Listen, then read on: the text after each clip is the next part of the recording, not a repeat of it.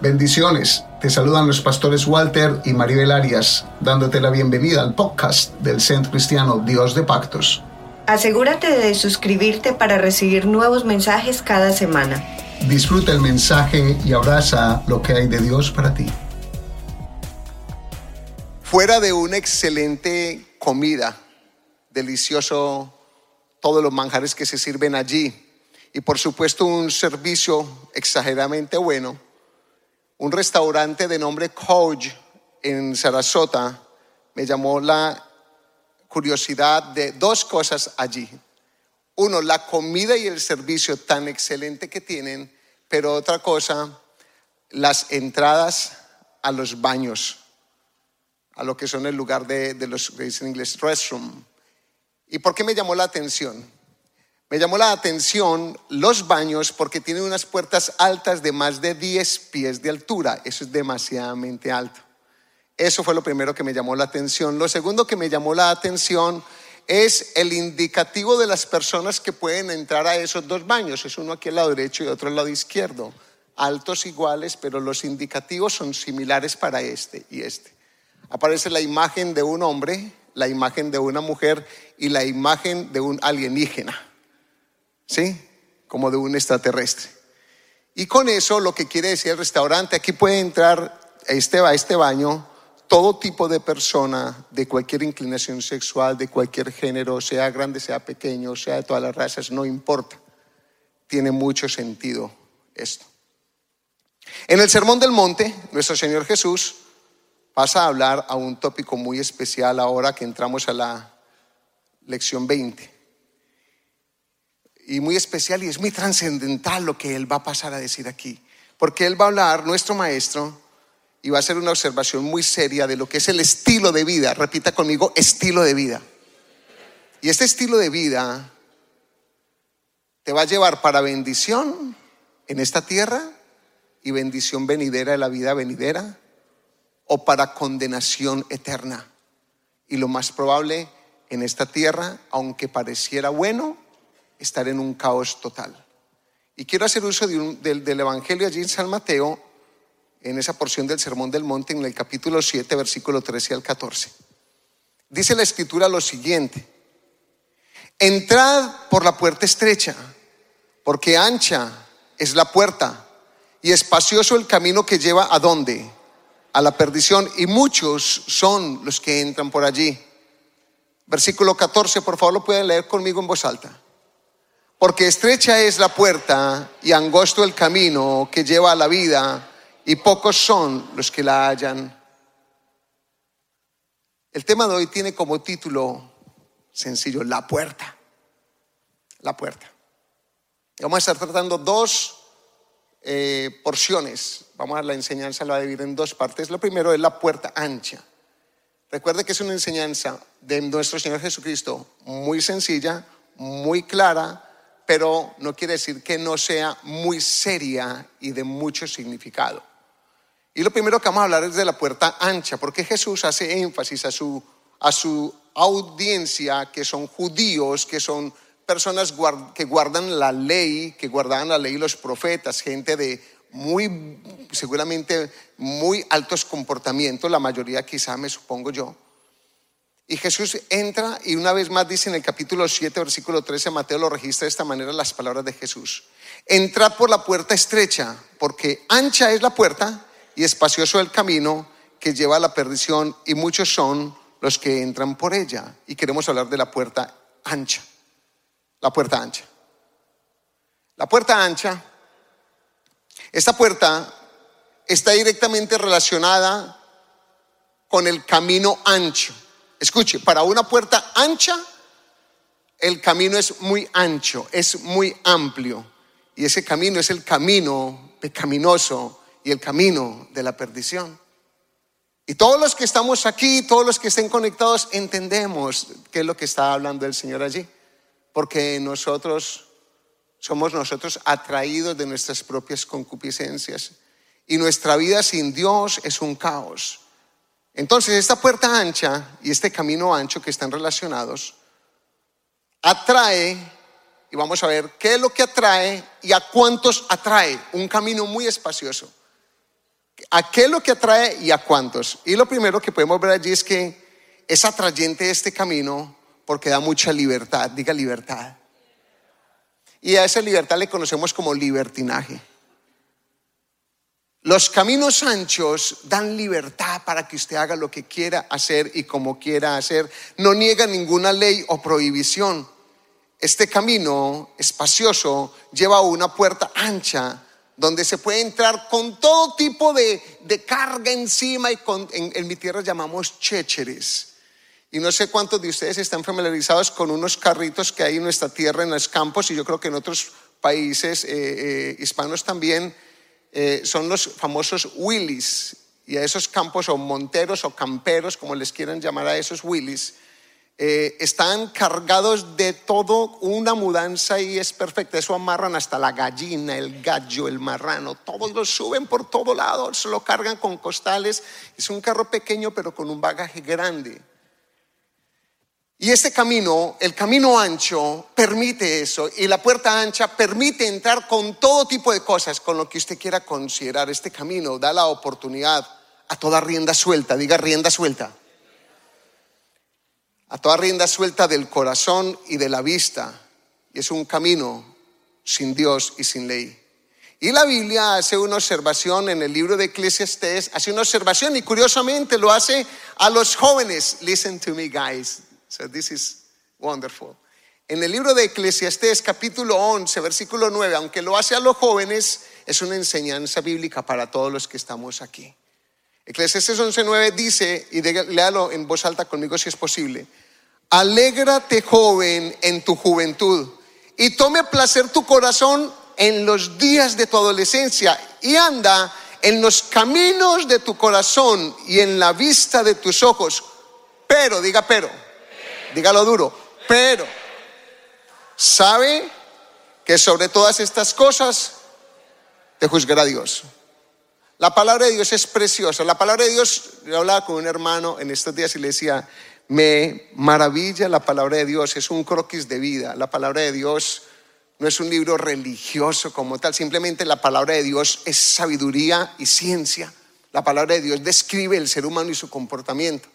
Y mire cómo el libro de Eclesiastés, aquí el escritor habla sobre todo a la juventud, porque ¿dónde comienza el camino? Analice que cuando estamos pequeños nos mantienen por un camino estrecho y por una puerta estrechita, cuando estamos pequeñitos. Pero analice que cuando crecemos y cumplimos cierta edad, que nos creemos más grande que nuestros padres y más sabios que la humanidad, y todos hemos pasado por acá, los que estamos mayorcitos. Uno cuando tiene una juventud empieza a mirar todo lo que sus ojos quieran ver, a complacerse con todo lo que su corazón se quiera complacer y hacer todo tipo de cosas que quiere hacer. Y llega un punto donde desafía al papá, la mamá, desafía la gravedad, desafía la vida, desafía todo. El corazón del ser humano es así. Y el libro dice, haga todo lo que quiera. Dios no es un Dios de prohibiciones. Dios es un Dios de instrucciones de vida o de muerte, tan sencillo como eso. Aquí en la iglesia no nos gusta prohibir. Pastor, ¿se puede tal cosa? Pastor, tal cosa. Lea la palabra y mire la instrucción. Y cuando lea la instrucción se va a dar cuenta para que usted tome una decisión sensata que quiere y como quiere que sea su vida. Entonces aquí el texto es claro. Al joven en la juventud, tome placer su corazón de todas las cosas y deleites en la vista de sus ojos, pero sepa una cosa, que sobre todas las cosas Dios le va a juzgar. Y esto es para todos los adultos también. Dígale que está a su lado, es para ti y para mí. Este camino espacioso, con su puerta ancha, permite vivir todo tipo de maldad. No pone freno a las concupiscencias, que son los apetitos desordenados de placeres que en cada uno de nosotros mora. Ese es el famoso escenario de cuando abrimos el closet. Y recuerden que el closet nosotros usamos de una manera equivocada para hablar solamente de una conducta sexual de una persona. Pero recuerde que es que en ese closet todos nosotros estamos en un closet porque nosotros estamos en una concupiscencia y de nosotros hay unos asesinos, otros ladrones, otros mentirosos, otros ávaros, otros sanguinarios, otros detractores, otros de todo lo que quiera. Dentro del ser humano, lo que hay en tu mente y en mi mente, qué peligro, es peligroso. No lo podemos tapar con un dedo, es una gran verdad. Entre nosotros operan cosas muy peligrosas. La cuestión es si les vamos a dar rienda suelta y los vamos a lanzar por el camino ancho, por la puerta ancha y el camino ancho. Simplemente que al final el texto dice, pero sepa que sobre todas estas cosas Jehová te va a juzgar.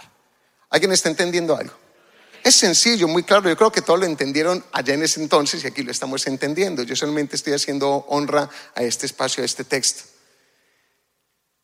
Ahora, no solamente está diciendo que es amplio, donde puedes andar con todo bagaje, con toda carga, hacer lo que quieras, en el deleite de tu corazón, como quieras, sin restricciones, sin ley, sin nada, sino que también habla de la cantidad de gente que va allí. Es mucha.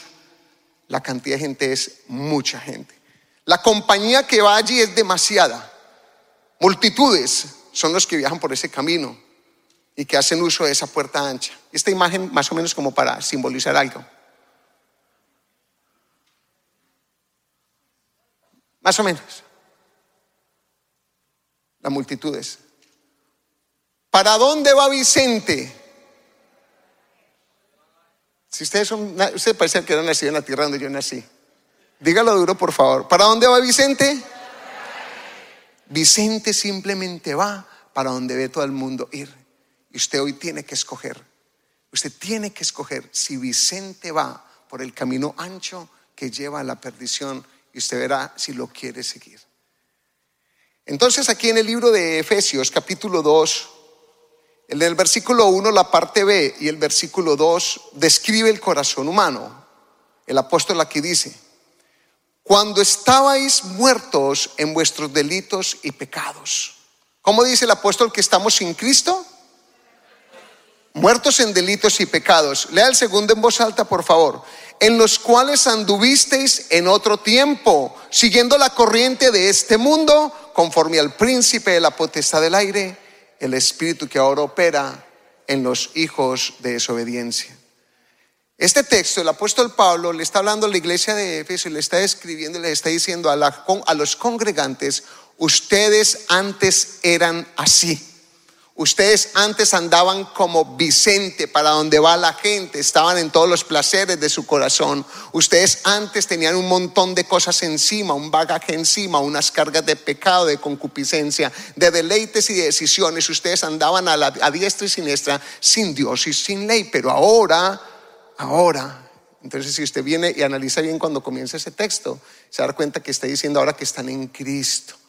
Y lo que está diciendo allí, que nosotros vivíamos, este texto hablando de una realidad de la iglesia. Los que somos iglesia ahora por causa de la obra de Jesús, que lo hemos aceptado y somos parte de la iglesia, podemos entender de que es verdad que antes andábamos precipitadamente por todo camino de perdición. Y yo le hago una pregunta: lo que vamos en este momento de esta predicación, ¿le está tocando la fibra de su corazón? ¿Está la palabra y el Espíritu de la palabra y el Espíritu Santo ministrando tu mente y llamándote la atención en un comportamiento, una conducta, en un estilo de vida? Lo está haciendo, porque si lo está haciendo, gloria a Dios. Gloria al Señor si lo está haciendo. Ancha es la puerta y espacioso el camino que lleva a la perdición. Entonces la perdición durante esta vida es el resultado de andar en ese camino. Y no solamente la perdición en esta vida, sino que es la perdición para la eternidad, lo que es la vida venidera, lo que es la vida después de la muerte. Y aquí en Lucas, el evangelista, Lucas capítulo 13, versículo 22-28 registra lo siguiente, unas palabras de Jesús. Dice que pasaba Jesús por ciudades y aldeas enseñando y encaminándose a Jerusalén. Y alguien le dijo: Señor, ¿son pocos los que se salvan?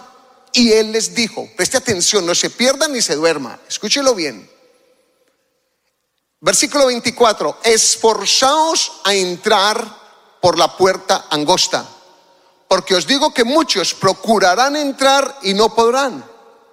Después que el padre de familia se haya levantado y cerrado la puerta, y estando fuera empecéis a llamar a la puerta, diciendo: Señor, Señor, ábrenos. Él respondiendo os dirá: no sé de dónde sois. Entonces comenzaréis a decir: delante de ti hemos comido y bebido, y en nuestras plazas enseñaste. Pero os dirá: os digo que no sé de dónde sois, apartados de mí todos vosotros, ¿qué? Hacedores de maldad. Y lea el versículo 28 para sorpresa de millares y millones de personas. Léalo, por favor. Allí será el llanto y el crujir de dientes cuando veáis a Abraham, a Isaac y a Jacob y a todos los profetas en el reino de Dios, y vosotros estéis excluidos. Esto es muy tenebroso. Y esto no es condenatorio. Este simplemente es como un libro de sabiduría y de ciencia. Y es un libro que hace un croquis al ser humano, a su forma de ser y de sus pensamientos, y un croquis social. Pero también es el libro que habla del reino, cuál es el verdadero reino de Dios y nuestro propósito, andar en esta tierra, que nos confundimos y empezamos a vivir como que fuéramos de esta tierra y no entendemos que somos peregrinos solamente, que pasamos por aquí y nuestras acciones llevarán a una respuesta. La pregunta: ¿te hace temblar este texto en este día? ¿Te confronta el corazón? Porque este tema del Sermón del Monte, palabras transformadoras, está diseñado para eso, para transformar nuestro estilo de vida.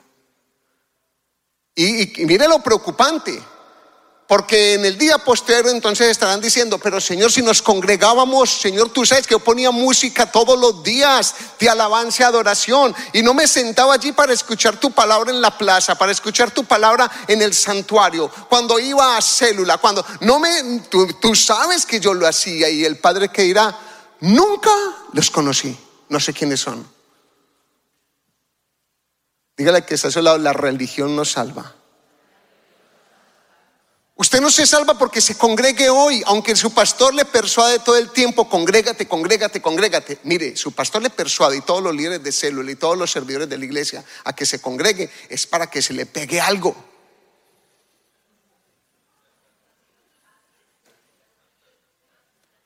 Porque aquí por lo menos lo tenemos 2 horas en celebración como iglesia, y parte de esa celebración es la exposición del evangelio en nuestro corazón, que rompe, que golpea. Dice que es como el martillo que rompe la roca, pero también como la miel que es suave al paladar. Jóvenes, esto es una palabra muy importante para que no se la pierdan, para que le presten toda la atención, porque es para ustedes. Es una palabra para todos los que estamos aquí. Esta palabra tiene un diseño. Su diseño no es de condenación, su diseño es de advertencia, su diseño es de vida, porque nos advierte por si estamos viviendo mal, pero de vida porque nos dice que con ella tenemos una gran bendición en esta tierra y en la venidera. Dele la gloria al Señor. Si se la da, désela bien. Bendito sea Dios. Entonces esta puerta estrecha está directamente relacionada con el camino, esta puerta ancha está directamente relacionada con el camino ancho. Vamos a mirar la otra porción.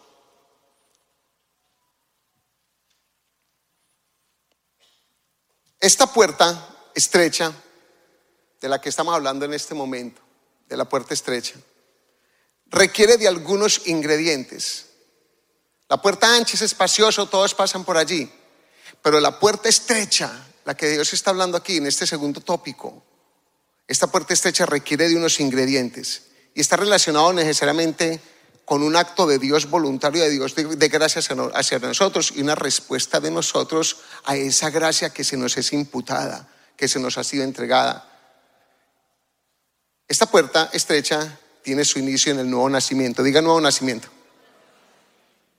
¿Cómo usted puede asegurarse de que usted se metió por la puerta estrecha? Tiene un comienzo. La puerta estrecha es nacer de nuevo. Y hay una historia que ustedes conocen bien. Voy a parafrasear una porción y luego voy a entrar a los textos. Hay una historia que conocen de un hombre principal de los judíos, dice de nombre Nicodemo, que llegó de noche donde Jesús y vino a decirle: maestro, ¿cómo haré para heredar el reino de los cielos? Y Jesús le dio una cátedra allí en un momentito. porque era un hombre religioso, conocedor de la Torá, un hombre que profesaba y era líder religioso de su entonces. Era un hombre que tenía religión, y la religión judía son muy guardados, eso hay que reconocerlo. Pero su fe estaba puesta en las obras y en la ley, y él tenía en su corazón algo que le inquietaba. Y entonces Jesús allí le dice, mira, versículos 5 y 6 de capítulo 3 de Juan. Respondió Jesús, de cierto te digo, que el que no naciere del agua y del Espíritu no puede entrar en el reino de Dios. Lea el versículo 6, por favor. Lo que es nacido de la carne, carne es, y que lo es nacido del Espíritu, Espíritu es. Entonces Nicodemo en ese contexto le dice, cuando Jesús le dice, es necesario nacer de nuevo, es necesario nacer del Espíritu y del agua, él dice, ¿cómo haré yo para entender, para volver a nacer de nuevo? Del Espíritu y del agua. Él está registrando esto en un alumbramiento natural, por eso le dice, entonces me volveré, ¿cómo hago yo para volverme pequeño otra vez, meterme en el vientre de mi madre y volver a salir? Y Jesús le dice, eso ya es carne, la carne ya es carne, me estoy refiriendo al Espíritu. Y cuando habla de nacer de nuevo, que es un texto difícil de entender, ¿qué es nacer de nuevo? Es tan sencillo como que nacer de nuevo quiere decir tener una experiencia espiritual. Eso es nacer de nuevo. Jesús le está diciendo, para que usted pueda ser salvo, aunque tiene la religión y aunque guarda todo lo que guarda, y guarda el sabbat, y guarda todas las leyes, y es tan pulcro en todo lo que hace, estás andando curiosamente por un camino ancho, porque piensas que la religión te va a salvar, y eso es parte del camino ancho. Pero para entrar en el camino angosto necesitas una experiencia espiritual del Espíritu, y a eso se le llama nuevo nacimiento. Allí se convierte Nicodemo y pasa de la puerta ancha de la religión a entrar por la puerta angosta de la exclusividad que Jesús se da, de que Él es el camino, la verdad y la vida, y que nadie llega al Padre si no es por Él. Mire, este es un texto muy difícil para la sociedad y para las religiones. Yo no lo escribí, pero sí lo leo. Y cuando me dicen, ¿se va a salvar tal religión, yo les digo, ni la cristiana nos vamos a salvar si es por religión. Lo único que sí le puedo asegurar es que Jesús se da a Él la exclusividad de decir, yo soy el camino, la verdad y la vida. Nadie viene a mi papá si no es a través de mí. De ahí yo no puedo decir nada más, lo único que yo sé es lo que la palabra dice.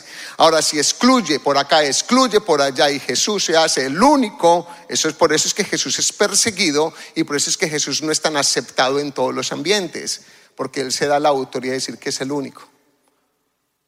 Las otras religiones profesan y dicen que todas las religiones son buenas. Me imagino que tienen estándares muy buenos todas las religiones, pero Jesús es exclusivo y dice, solamente para llegar al Padre es a través de mí. Esa es la puerta estrecha. Entonces Nicodemo era un principal entre los judíos, líder del judaísmo, de muy buenas obras seguramente, pero no era salvo. Nicodemo requirió ese nuevo nacimiento, y cuando aceptó esa confesión, eso que Jesús le habló, entonces él pasó allí por la puerta estrecha. Nacer de nuevo es nacer ¿qué? Del agua y del Espíritu, es nacer de una experiencia espiritual. Ahora lea el Evangelio según San Juan, capítulo 10, versículo 9 al 10. Mire lo que dice tan bonito Jesús, para que lo entendamos el texto completo entonces, o el contexto del que estamos hablando. Yo soy la puerta. Dalo conmigo, por favor. 1, 2, 3. Yo soy la puerta. El que por mí entrare será salvo, y entrará y saldrá y hallará pastos. El ladrón no viene sino para matar, hurtar y destruir, pero yo he venido para que tengan vida y la tengan en abundancia. La puerta no está al final, la puerta está en este momento. En este momento hay una puerta ancha con un camino ancho, y hay una puerta angosta con un camino angosto. Pero Jesús dice, el que entra por la angosta, que soy yo, el que entra por allí, aunque el camino de ahí para adelante en su vida, sus 40, 50 años, su caminar sea de limitantes, de muchos limitantes, porque usted ahora entiende el peligro del camino ancho, aunque se limite y tenga que caminar más despacio que otra gente que va desenfrenada, aunque se camine donde camina, usted está hallando pastos, porque su vida es una vida de gozo y de bendición, aunque haya escasez, aunque haya problemas, es una vida plena. Bendito sea el Señor. Jesús es maravilloso. Jesús no prometió a los discípulos, les dijo: mire, las aves del cielo tienen nidos, las zorras del campo tienen guarida, pero el Hijo del Hombre no tiene ni dónde recostar la cabeza. En otras palabras, no hay almohada. ¿Me quieren seguir? Porque algunos querían seguir a Jesús, era porque era el de última moda, porque era el milagroso. De hecho, querían comprar, por había un hombre que quiso dar dinero para que la unción del Espíritu Santo se le diera a él. Un tal mago por allí. Y Pedro lo reprende: muérete con tu dinero. Entonces la gente busca a Jesús, y buscan en ese entonces a Jesús, y lo buscan quizá muchas veces es por unas garantías de que si me da esto, si me da aquello. Pero a Jesús no se tiene que buscar por eso. A Jesús simplemente se le tiene que encontrar, o más bien ser encontrados por Él cuando se nos presenta la oportunidad, como hoy, que yo no sé para quién es esta palabra, para el que usted está aquí como por primera vez, o los que han estado viniendo, o alguien que esté conectándose hace rato, se esté conectando hoy, quizá esta palabra es para ti, y la puerta estrecha se te está poniendo al frente y te está diciendo: si te metes por donde estoy yo, porque soy la puerta, si te metes por mí, por Jesús, aunque tu vida sea más limitada en todo, va a ser de bendición y la eternidad mayor. Yo no sé para quién es esta palabra, pero hoy es día bueno, es un día de salvación, eso es un día para la gracia. Hoy hay una gran oportunidad, al final escogeremos. Entonces este nuevo nacimiento consiste también en ser provisionado con un nuevo corazón. Diga: nuevo corazón. Porque entonces, miren la historia de Nicodemo. Nicodemo conocía de las leyes y del Torah y de las prácticas. Ahora lo que acepta es la puerta estrecha, que es la gracia, a Jesucristo. Y con eso viene una transformación de mentalidad. De hecho, es de los únicos que aparece al final, por allá en la muerte de Jesucristo y su resurrección, o en su crucifixión. El nuevo nacimiento implica un nuevo corazón. Y el profeta Ezequiel lo dijo de una manera tan bonita, una palabra de Dios al profeta Ezequiel, del Espíritu Santo. Le habló una palabra para que usted la entienda hoy, para que usted hoy se entienda, o para que usted hoy la comprenda y la quiera abrazar. Dice Ezequiel 36:26: os daré corazón nuevo. Léalo conmigo en voz alta, por favor. Os daré corazón nuevo y pondré espíritu nuevo dentro de vosotros, y quitaré de vuestra carne el corazón de piedra, y os daré un corazón de carne.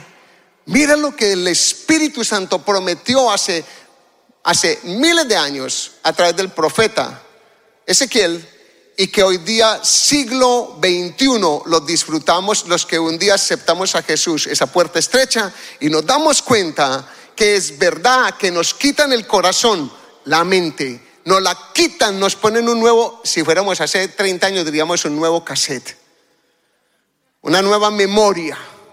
Nos imparten algo nuevo, diferente, y es tan maravilloso. Y yo lo estoy diciendo porque tengo la oportunidad de la predicación hoy para decir esto que usted seguramente entiende y lo vive, pero también para que alguno que todavía no lo ha entendido lo pueda recibir y abrazar.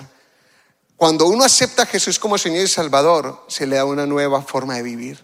Es una experiencia espiritual que te lleva a que tu mente empiece a hacer cosas diferentes, y empiezas a detectar las cosas del camino ancho que nunca las viste, ahora son agudas a tus ojos. Ahí es donde usted empieza a dejar de matar, de robar, de fornicar, de transgredir, de estafar. ¿Por qué? Porque su mente le empieza a mostrar las sombras de los caminos que Dios no quiere que usted camine más. Le da un corazón nuevo. Dios te quiere dar un corazón nuevo. Yo no sé si ya tú aceptaste a Jesús como tu Señor y Salvador. No sé si lo has hecho estando allí donde estés, en casa o en la distancia o aquí presente. Él quiere darte un espíritu nuevo, un corazón nuevo, quitarte el corazón engreído, ese corazón grosero, ese corazón de piedra, ese corazón que nadie puede meterse allí, que es el corazón autónomo, que no necesita de Dios, el autosuficiente, el independiente. Y te coloca un corazón nuevo que empieza a buscar la dependencia continua de Dios, porque lo único que quiere hacer es lo bueno en la vida. Denle la gloria al que vive por siempre.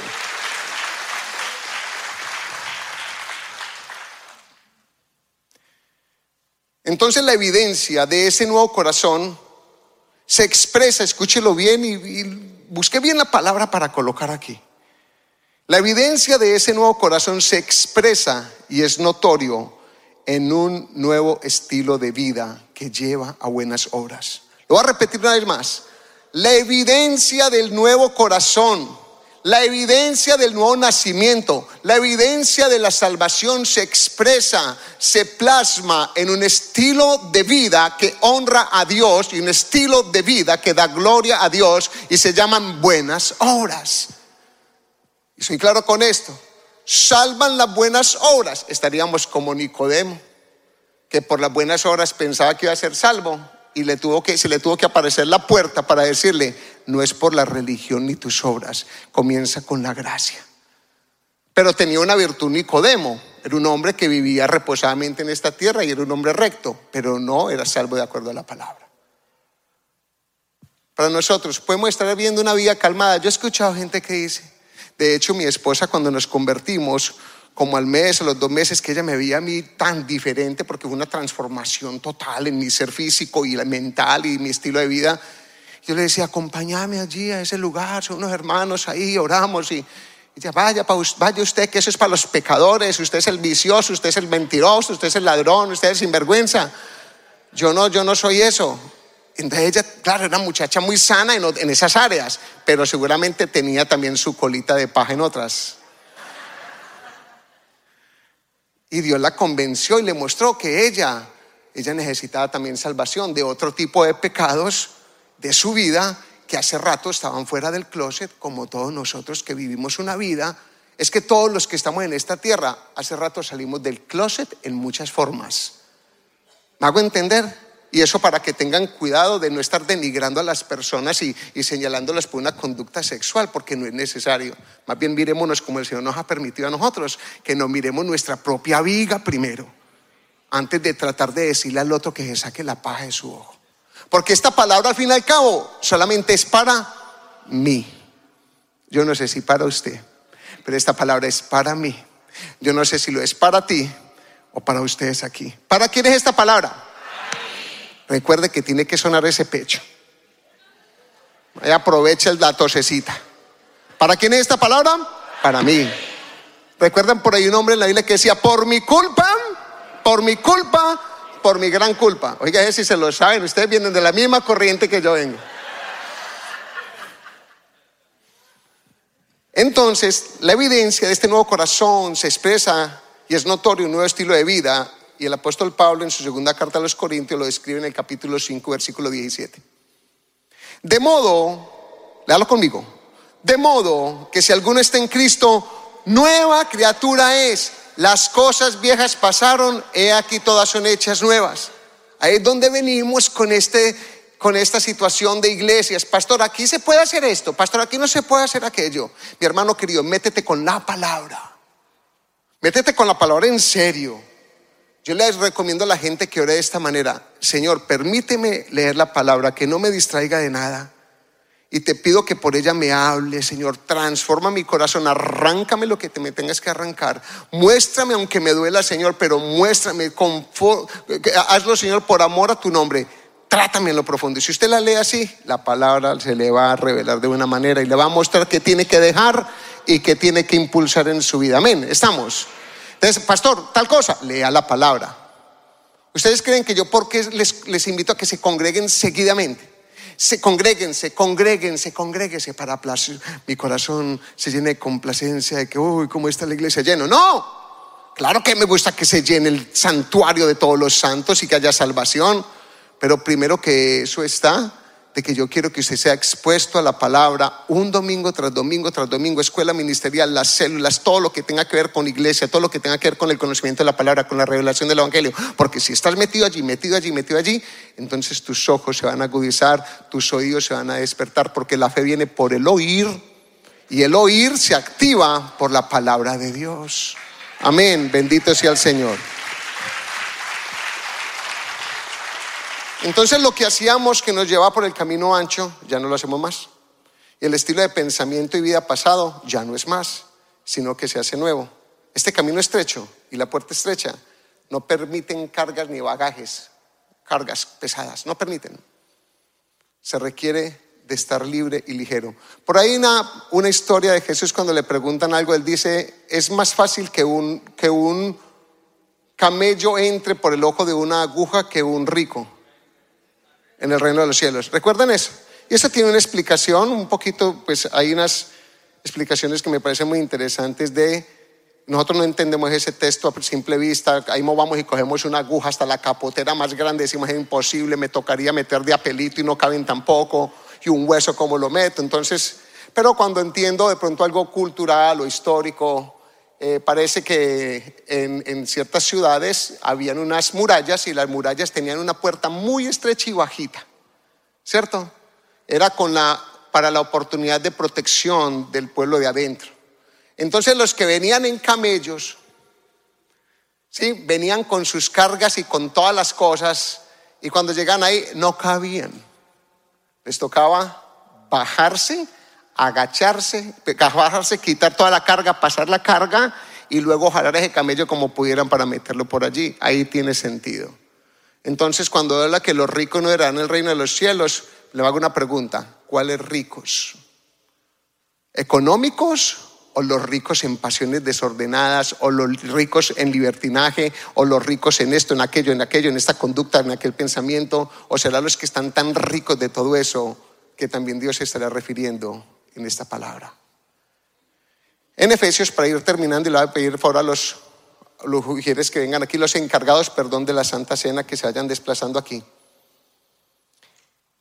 En Efesios capítulo 4, versículo 22. Dice: en cuanto a la pasada manera de vivir, despojados del viejo hombre que está viciado conforme a los deseos engañosos. ¿Lo leen conmigo? Quédense un momentico de atrás mientras lo leemos. Léalo por favor. En cuanto a la pasada manera de vivir, despojados del viejo hombre que está viciado conforme a los deseos engañosos. ¿Qué es lo que está diciendo allí? Que nos... ¿Están conmigo, iglesia? ¿Qué está diciendo? Que nos... Léalo duro, dígalo duro. ¿Qué está diciendo este texto? Que nos despojemos de qué. Cierre sus ojos un momento. ¿Cuál es su viejo hombre? Close your eyes and think what is the Lord talking to you. What is the heaviness? What is that thing? What is that heavy sin? What is that something that you're practicing that is taking you off of this situation or equation where Jesus wants to be your Savior and Lord? Piensa un momentico, cierra tus ojos, te lo pido el favor en el nombre de Jesús. Cierra tus ojos, guys, chachos, cierren sus ojos por un momento. Piensen, esta palabra es para ustedes y para la iglesia. ¿Qué será lo que Dios te está diciendo que tienes que soltar ya? Si es que ya aceptaste a Jesús y lo has entendido a Él y lo has aceptado como la puerta estrecha, ¿de qué es lo que hay el compromiso ahorita de despojarte? What is it? ¿Qué es? ¿Qué es lo que Dios te está diciendo? Ahora mira esta imagen, por favor. Eso es. Mira esta imagen. Tiene capas. Ya se quitó una, ahora viene la verde. Aparece esa, pero quizá detrás de esa hay otra. ¿Qué es lo que Dios le está diciendo a usted hoy? ¿De qué se tiene que despojar? Nosotros no nos podemos meter ahí y ninguno de ustedes se puede meter en mí, pero el Espíritu Santo sí. ¿Alguien está recibiendo algo hoy del Señor en su corazón? Levante su mano si usted está recibiendo algo hoy.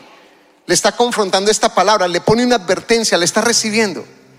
Ahora le hago una pregunta: ¿le daña esta palabra o será que es para crecimiento esta palabra? La palabra de Dios está diseñada para que crezcamos, para que tengamos vida y la tengamos en abundancia. Eso es lo que ella dice. Yo quiero concluir. Que la bondad de Dios es muy grande, escuche bien. La bondad de Dios es muy grande para con nosotros y para con ustedes donde estén. La gracia de Dios es maravillosa. Dios no quiere su muerte. Dios no quiere nunca que nosotros andemos como muertos en esta tierra, y mucho menos quiere la condenación en la eternidad. Guys, pay attention, this is for you. Presta atención. Dios te ama Con amor eterno te he amado y he reservado amor para ti, dice la Escritura. Desde el vientre de tu madre te conoció, y todo lo que tú eres en él estuvo trazado y por él fue fabricado. Sin que faltara una sola cosa, Dios te ama y te conoce más que cualquiera de tu casa y más que tú mismo. Sus planes no son de guerra, sus planes son de paz y de amor. Hasta ahora, esos son los planes del Señor y de misericordia. Ezequiel 18:32 lo dijo por el Espíritu, el profeta.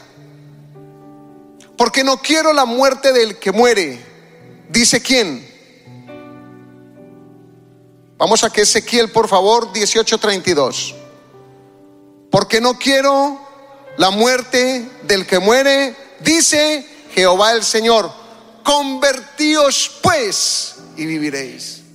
Dígame si no es gracia que hoy está tocando en esta casa, si no es la gracia del amor de Dios que nos dice, como el padre le dice al hijo: hijo, yo te amo, hijo, estás haciéndolo mal, hijo, yo necesito que lo hagas bien, hijo, yo no quiero el castigo para ti, yo no quiero tu muerte, yo quiero la vida para ti, entiende. Y al hijo le decimos y le decimos y le decimos, porque lo amamos, y siendo malos le decimos esas cosas buenas. Cuanto más nuestro Padre amoroso, que es bueno, no nos va a dar este buen regalo y nos va a decir esto bueno a nosotros. Escúchalo bien, por favor, no te pierdas de esto. El Señor no quiere tu muerte. Él no quiere que andes como un zombie en esta tierra. Él quiere que andes libre de cargas, que Él quiere que sea una persona dinámica, una persona del reino, una persona con virtudes, una persona que todo lo que hace, que lo que piensa, que lo que vive agrada a Dios, que es lumbrera en medio de las tinieblas, que es sal, que preserva la tierra de que se corrompa. Eso es lo que Dios quiere. Él no quiere tu muerte. No se complace en condenar a los pecadores, como algunos tilden a Dios de eso, de que se complace, que es un Dios malo, que se complace en la muerte del pecador. No se complace, le duele. Tanto le duele porque de tal manera amó Dios al mundo, que ha dado a su Hijo unigénito, para que todo aquel que en Él crea no se pierda, mas tenga vida eterna. Comienza por allí. Comienza con entender que Dios nos ama a pesar de nuestro pecado, y que si lo aceptamos podemos tener vida eterna. Camilo, interesante esta palabra. Deuteronomio 30, del 19 al 20. Ustedes van a escoger hoy la puerta. You have to choose today which door and which row you want. Ustedes tienen que escoger which gate you want, the wide one or the narrow one, the wide road or the narrow one. Y dice aquí el Señor, Deuteronomio 30, del 19 al 20.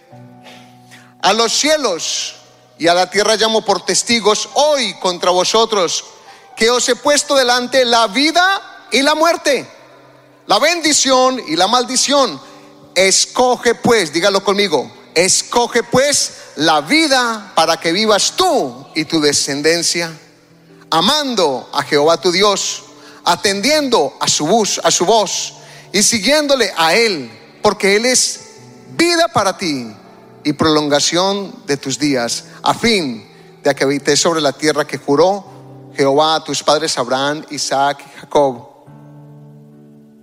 que les había de dar. Cierren sus ojos, por favor. Cierren sus ojos, por favor, todos. En esta mañana, allí con sus ojos cerrados, que le pido el favor, please close your eyes. I'm going to ask you please to bow down your head and close your eyes. Por favor, cierre sus ojos un momento y agache su rostro, su cabeza. Tengo una invitación en este día para los que están en casa o para los que están aquí, por supuesto. Hay alguien aquí que todavía no ha recibido a Jesús como la puerta estrecha en su corazón para vida eterna y para vida de bendición en esta tierra. Si hay alguien aquí que reconoce que es un pecador, que está viviendo por el camino amplio, que entró hace rato por la puerta de la perdición, pero que hoy quiere andar en la puerta de la bendición y aceptar a Jesús como su único y suficiente Salvador, levante su mano. Si hay alguien que no haya hecho una oración de fe antes, hoy puedes decirle: Jesús, hoy entrego mi corazón a ti. ¿Hay alguien aquí que le quiere entregar su corazón a Jesús? Si hay alguien, levante su mano. Gloria al Señor. ¿Hay alguien más? Esta palabra era por causa tuya. Alguien más que le diga: Señor, entiendo que he vivido como he querido, pero hoy acepto la puerta estrecha que eres tú. ¿Hay alguien más? Levante la mano. Hoy es el día bueno de salvación. Ponte en pie un momento tú. Y quiero que conmigo repitas esta oración y con la iglesia la repitas en voz alta. Y si hay alguien más, no le dé pena. Dice la palabra de Dios que Jesús se avergonzará de nosotros delante del Padre a todos aquellos que nos avergoncemos de Él aquí en la tierra. Levanta tu voz y dilo con nosotros: Señor Jesús, en este día reconozco que soy un pecador y que no merezco la vida eterna, pero hoy te pido perdón por todos mis pecados y te entrego mi corazón para que seas mi único y suficiente Salvador. Hoy te acepto como la puerta estrecha. Enséñame a andar de aquí en adelante en la vida e inscribe mi nombre en el libro de la vida y del Cordero. Por esa oración te bendecimos, y el cielo dice que hay gozo delante de los ángeles de Jehová por un pecador que se arrepiente. Te bendecimos, te bendecimos. Y si usted ha hecho esta oración en casa, le bendecimos también. Allí con sus ojos cerrados, quiero orar por la iglesia.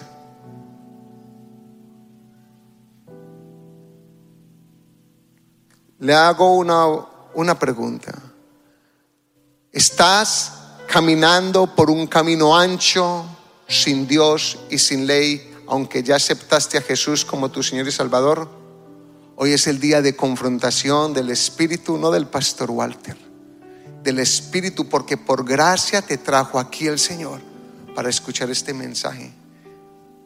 Padre, yo presento esta tu iglesia y mi vida y a mi familia, y te pedimos que nos permita seguir despojándonos del viejo hombre que nos asedia y de todo peso de pecado en nosotros, porque queremos la vida, Señor. Queremos honrarte y queremos apreciar la gracia. No la queremos pisotear, no la queremos maltratar. El regalo de salvación, Señor, lo queremos honrar, Dios. Queremos que las evidencias de nuestra salvación sean notorias en todo lugar, primeramente para ti y para los de esta tierra. Bendigo a este pueblo en el nombre de Jesús. Y la iglesia del Señor dice: amén. ¿Usted recibe esta palabra, iglesia, hoy? Ese es lo grande al Señor. Póngase en pie, por favor. Gracias por escuchar a nuestro podcast. Te invitamos a que nos sigas en las redes sociales como Facebook, YouTube e Instagram. Busca bajo el nombre Dios de Pactos Florida. Esperamos que este mensaje te haya edificado y por favor compártelo a otros.